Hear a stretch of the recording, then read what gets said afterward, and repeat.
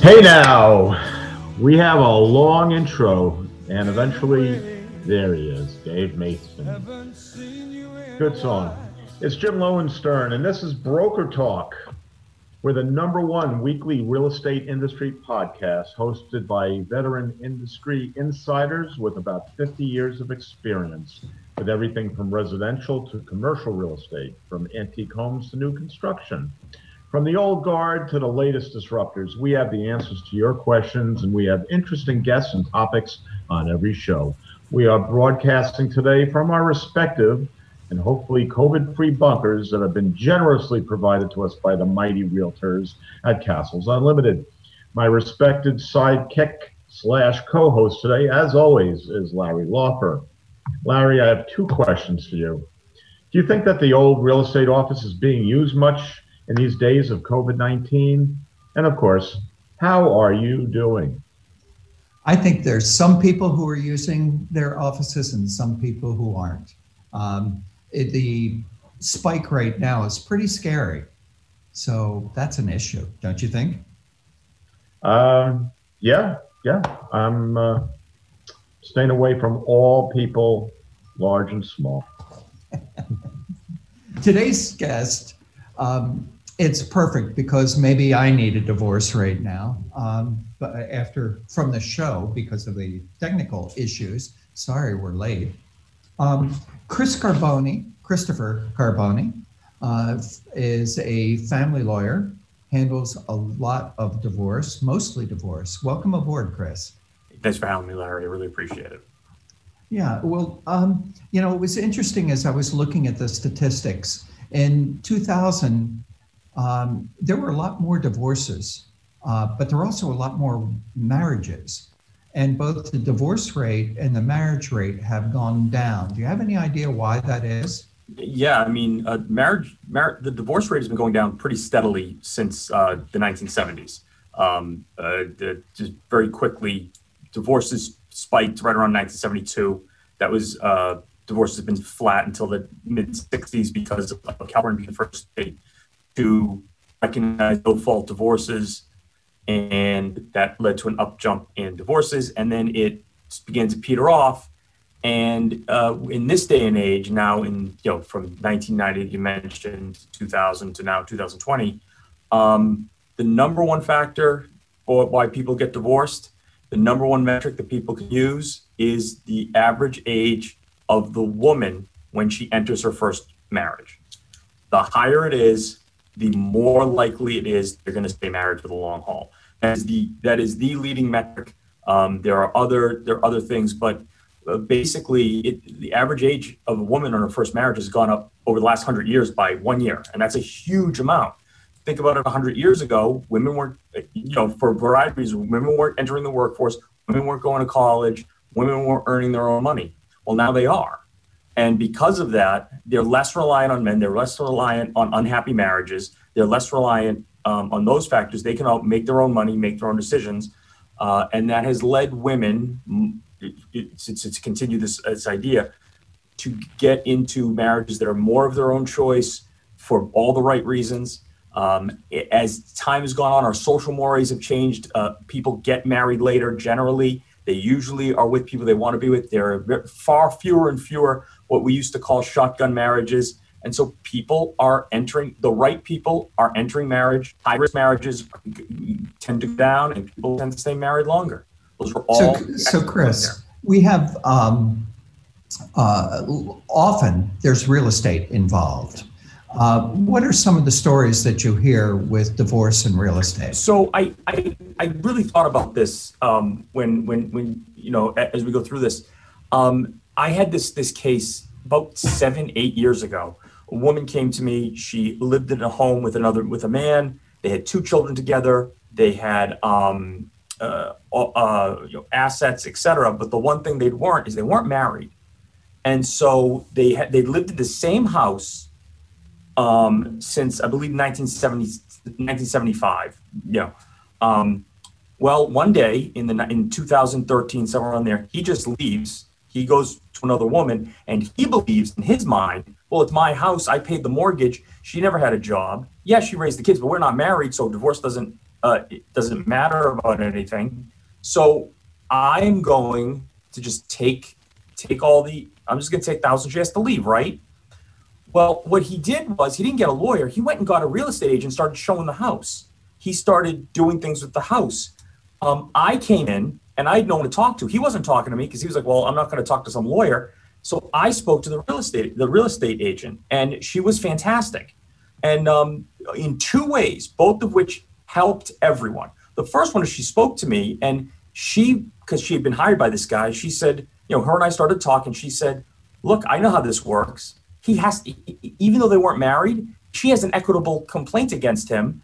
And she could ask the court to partition the property, and the court will do what she wants because they were married, have kids. They have an equitable. Equity just means fairness. It's more fair to have them split the property. And so she went back and told him that, and he eventually agreed. Now if that were the end of it, that'd be a fantastic story in and of itself. But I did some research into this case. Her and I started to talk, and my client was like, well, I didn't hire this person. How do I know the house is worth, and I'm making the number up, $450,000. I made that number up. How do I know that? So I went to the real estate agent. I said, look, how does my client know the number you picked is a good number? And she said, here are the what are called comps, comparables. Here are the comps. Here's how I came to the number. I think this is for everybody. So here's what that real estate agent did for what amounts to a divorce, even though it wasn't a divorce. She got one party to actually talk to begin with, to realize he couldn't just run off and leave. And she got my client to listen to reason and say, here's the number, here's why your house is worth this. And it satisfied the man, satisfied my client, and satisfied me. And I think what's really great there is you have a real estate agent who wasn't fumbling through things, wasn't trying to convince anybody of anything, wasn't trying to sell something. All she was trying to do was her job, and it made everyone's life easier. And going through what amounts to a divorce, no less. Well, it's problem solving, and both divorce attorneys and real estate agents, the good ones, have that. What do you think, Jim? What is the greatest need in the situation? It's the trickiest part of real estate. Whether the people are married or not married, if a real estate agent gets hired by just one of the parties, even if they have a signed listing, for example, that listing is not really worth the paper and ink.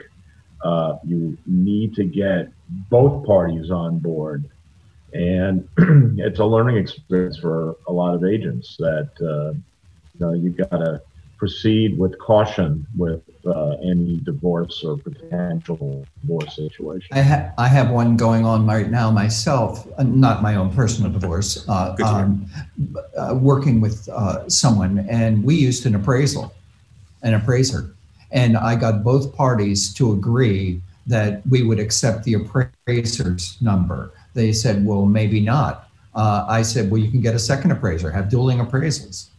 I also did comps for them.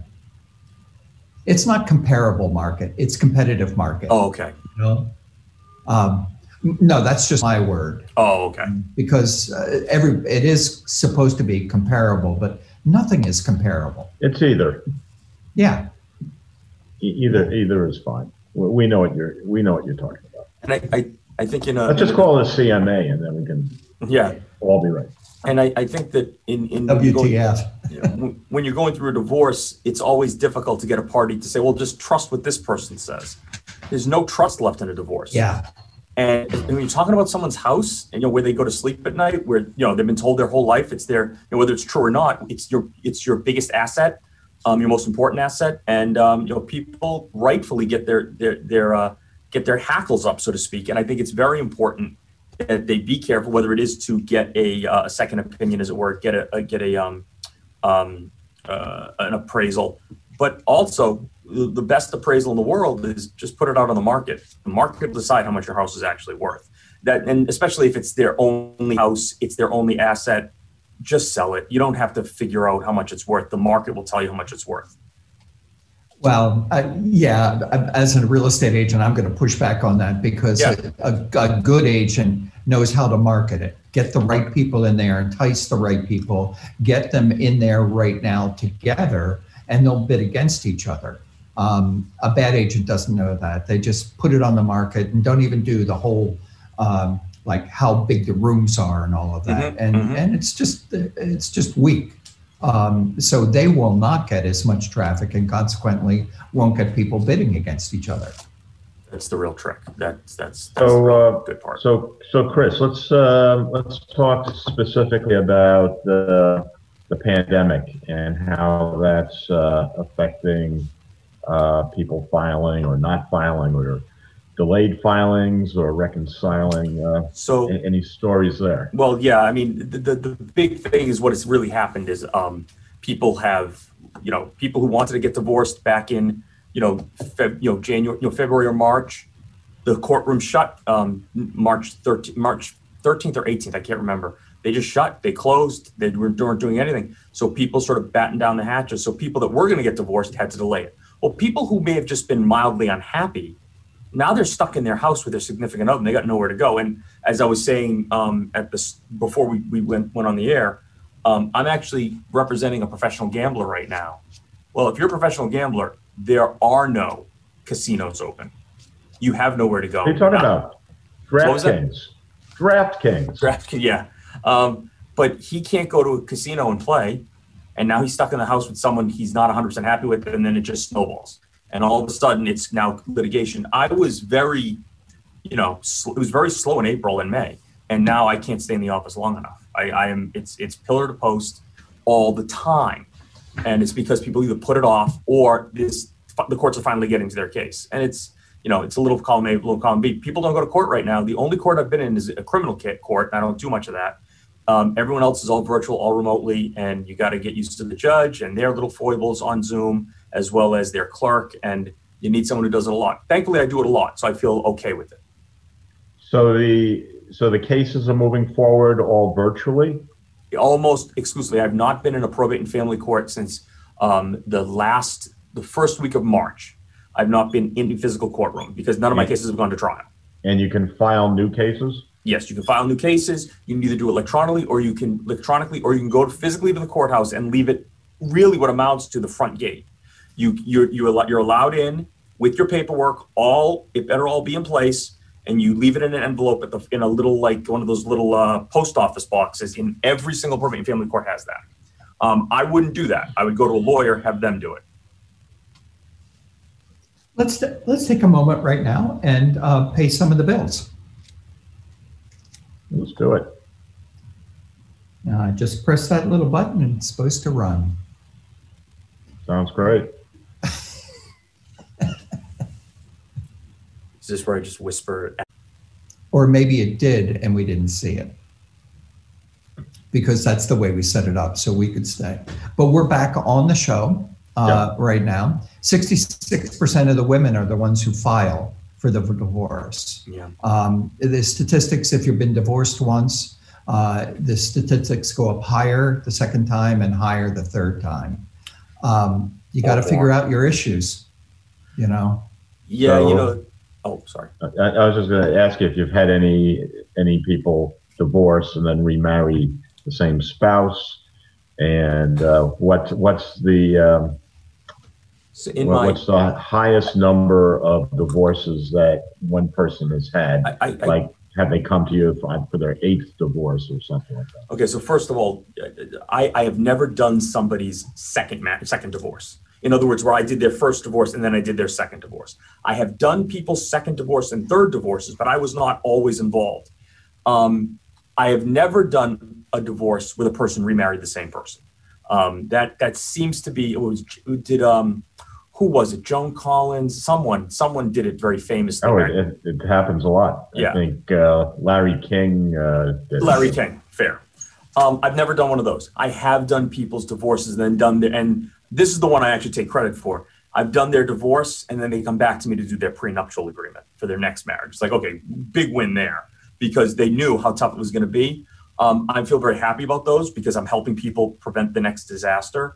I am representing a woman now who is on her 5th marriage. But that one has there's a lot more layers to that. She was married in another culture where you can be married at a very young age. which I would not recommend. And so there's a lot more going on there, including deaths of husbands and things like that.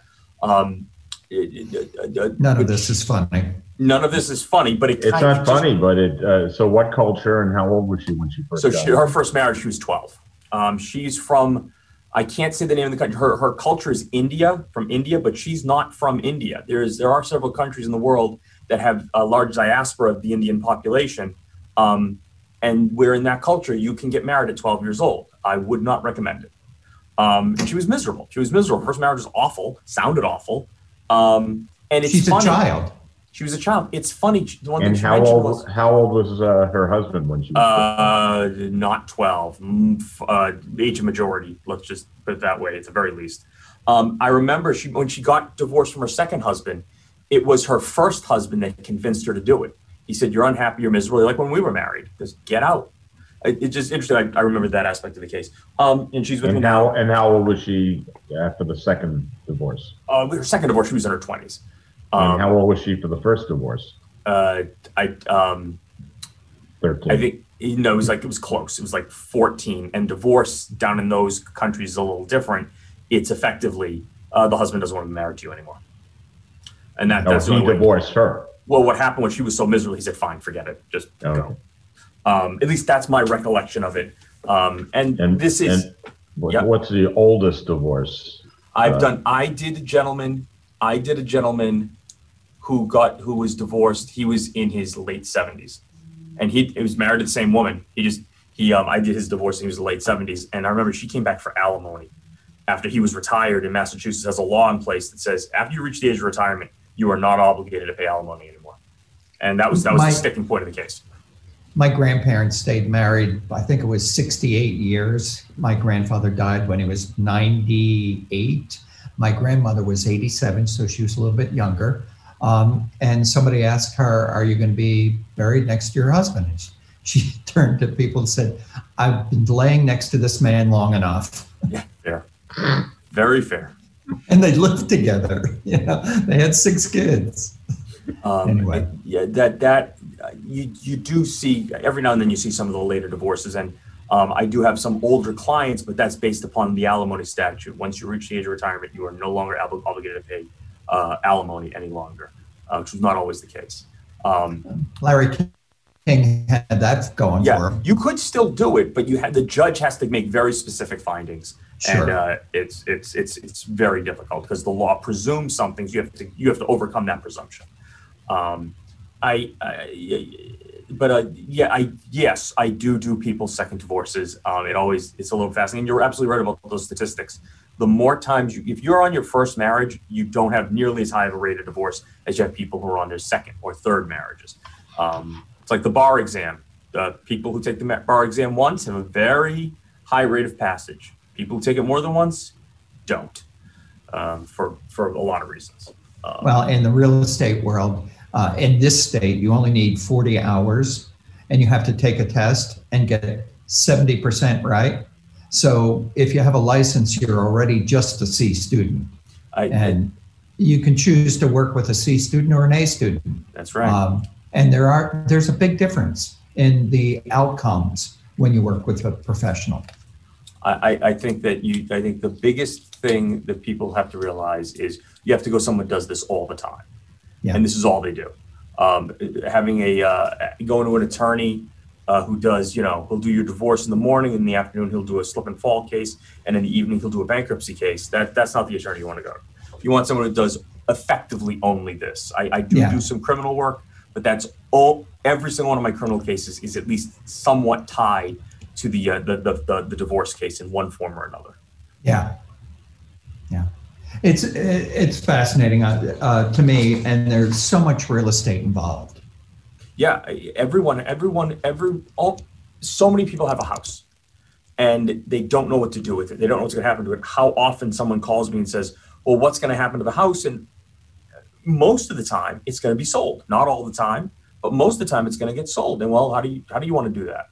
You should go to somebody who knows what they're doing. And if it's not going to be sold, for whatever reason, and in the rare cases, you have multiple houses and you can fairly line up the equities of the multiple properties, or one party wants to buy out the other property.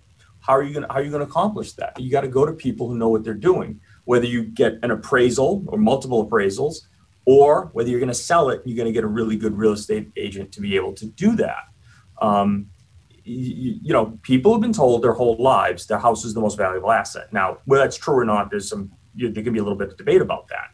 But if it is, people should justifiably want to protect it. And even when they're going through the toughest part of their life, their divorce. One of the toughest things people can do is get divorced. They have 50,000 things to worry about. They are absolutely and justifiably concerned about what's going to happen to their home and where they're going to go live after that. Right. Christopher, have you ever had anybody say, you know, rather than splitting, maybe it's more than one property, maybe it's commercial property and residential property, they say, you know what, let's go, you know, into an LLC or a trust and just split the proceeds and the management of the trust rather than disposing of the assets? So I have heard of those. I have heard of stuff like that happening in various methods. The big trick, the big problem with that is if the two people are getting divorced, they have virtually no trust and no desire to really continuing to deal with this other person in really any level. So they're really not willing to do something like that, especially when you think about marriage is. Marriage just isn't, you know, two friends, you get together and you hang out for a while and maybe you have kids. It's partly business. It's this incredible relationship where you share everything, including business. Now, you know, there was a comedian who used to tell this joke. I can't remember the comedian, but I remember the joke, which was, think of the Venn diagram of your life of people who spent a weekend with your parents and people who've seen you naked. It's a very small number of people. And that person, whoever that person is, has a tremendous amount of knowledge about you. And well, now you're going to be getting divorced. I don't just want to like see them less. I don't ever want to see that person again. I could definitely understand that. Now, forget the fact that they might have kids together. So now you're going to sit down and you're going to say, let's map out an LLC strategy or a trust where you're both going to, no, that most people aren't interested. There are some that are. There are some that have that. And there is such a thing as a constructive trust, which has to do with if people try to dissipate assets during the marriage, and now you got to pretend like they're still in the marriage somehow. But most of the time, people don't want to do stuff like that. And so, for good reason. So Larry, did your grandmother end up buried next to She did not. She did not. Oh, really? Wow. She did not. She got her license to drive when she was 86 because he wouldn't take her to shoe shopping or something. She was quite a person. Okay, so is she still alive or is she? No, she's passed. Did she remarry? No. Did she? No. I mean, so where is she buried? She went to her family's plot. Okay. You know, rather than his plot. But he didn't even go to his plot. It's complicated. He was Jewish. She was Jewish. He came to this country and made her become Catholic and raised their 6 children anti-Semitic, which was not an unusual thing back then. Yeah, so his kids grew up not understanding they were Jewish till they were in their 30s. By the way, that trying to use the age range that you're talking about, that is not, it's certainly not common, but it's not rare either. That people don't find out until the stand-up comedian Bill Maher. Dave Chappelle, it reminds me. Not Dave Chappelle, but Bill Maher didn't find out he was Jewish until he was an adult. I think it was probably his father, not his mother. That's exactly right. His father was Jewish. He's not. Yeah, I understand. I understand. Jewish. Yeah. So he'd always be like, I never understood why Dad stayed home when we'd go to church. He said that because that is something that does happen. That right. does happen. Well, I'm sure a lot of dads stay home. There's that too. But I remember when he grew up. He grew up in the 50s and 60s. So yeah, more church involvement. My grandparents decided that it had to be my grandmother who became Catholic because the children are usually raised by whatever religion the mother is. And yeah, that's not as big of an issue in this day and age as it was in the past. Religion is not as prominent in what are the issues that come up, at least not in sort of Americanized marriages, it does come up when people who are divorced from other cultures. And the religion thing does come up every now and then. I will get someone who says to me, I don't know what I'm going to tell my parents about us getting divorced because they're against divorce because of religious reasons. So Christopher, someone comes to you and says, I'm getting married. I need a prenup. Mm-hmm. How do I approach my fiance? Because it's never come up before, but I definitely want one. Yep. And that's one question. And the second question is, someone is in a marriage and they come to you for a divorce and are asking you for advice on how to break it to their spouse. Okay, two totally different conversations. And what they need to do before they break it to them. So the prenup, you basically have to describe the human condition of being unable to tell what happens in the future. Nobody ever got married thinking they were going to get divorced. Okay, you're just like everybody else. You're just fallible. Anything can happen. You have to approach this person and say, look, you have things that you've worked hard for in your life. I've had things that I've worked hard for in my life, and you don't want me to take them, and I don't want you to take them. Prenuptial agreements are, by the way, best for people on their second marriages. Why? Because they usually have older children, and they want their assets to go to their children, not necessarily to, and prenups protect that. That is the way I would approach that issue. Very, very direct, but about how it protects both parties. For the divorce, you have to make the big decision at the start. Do I even want to tell the other side? Is unhappy as it might be, is there any risk that this will turn violent? Any risk at all? Don't tell them, just file.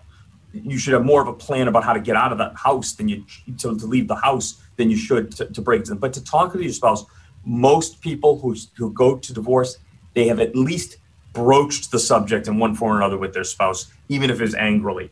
And so you say, if you are going to tell them, if there is no threat of violence, you say to them, I want you to know that I met with a lawyer on this day and we're filing, and I'm not changing my mind. And you should be prepared. What does that mean? What do you mean? Well, it means you have to be prepared because I have my ducks all in a row, which is why, and I don't mean this may be a sales pitch on me, you should get a lawyer first. Get a lawyer from the start so you feel as if you're prepared for when those discussions happen. You don't have to be nearly as nice to tell your spouse you're getting divorced as you are that you need a prenup. If you do want to be nice for whatever reason, tell them as soon as possible. If it is an issue, look, we just grew apart, talk to them even before you file. But I would recommend most people file first and then break the news. How about postnups? How many of those have you done? There are. I have done them. So postnuptial agreements were not legal in the Commonwealth of Massachusetts before, I believe, 2012, 2010, somewhere in there. The Pierce case basically said that Judge Pierce wanted to get divorced. He got divorced, and the court said, we don't really care. And then he tried to do a postnuptial agreement, and the courts basically said, we don't know if we recognize them or not. And but the court said is, look, enough states do it. You can have a postnuptial agreement. You can decide after you're married to make an agreement after you're married. But be warned, postnuptial agreements are given a heck of a lot more scrutiny by the court than prenuptial agreements. Why? Because you can get out of a prenuptial agreement by simply not getting married. Postnup, you are married. Your only way to get out of getting married is to get divorced. So courts scrutinize the heck out of postnuptial agreements.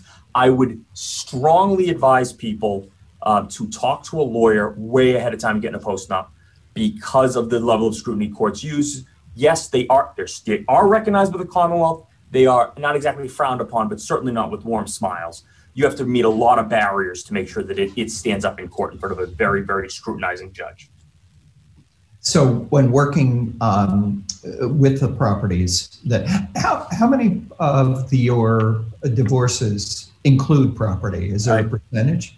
Yeah, I would say it's 75, 80% involve a house. Very rarely not really, but the minority is people who have an apartment or never bought a house or things like that. Most people, when they get married, either have property or are thinking about getting it, and they do.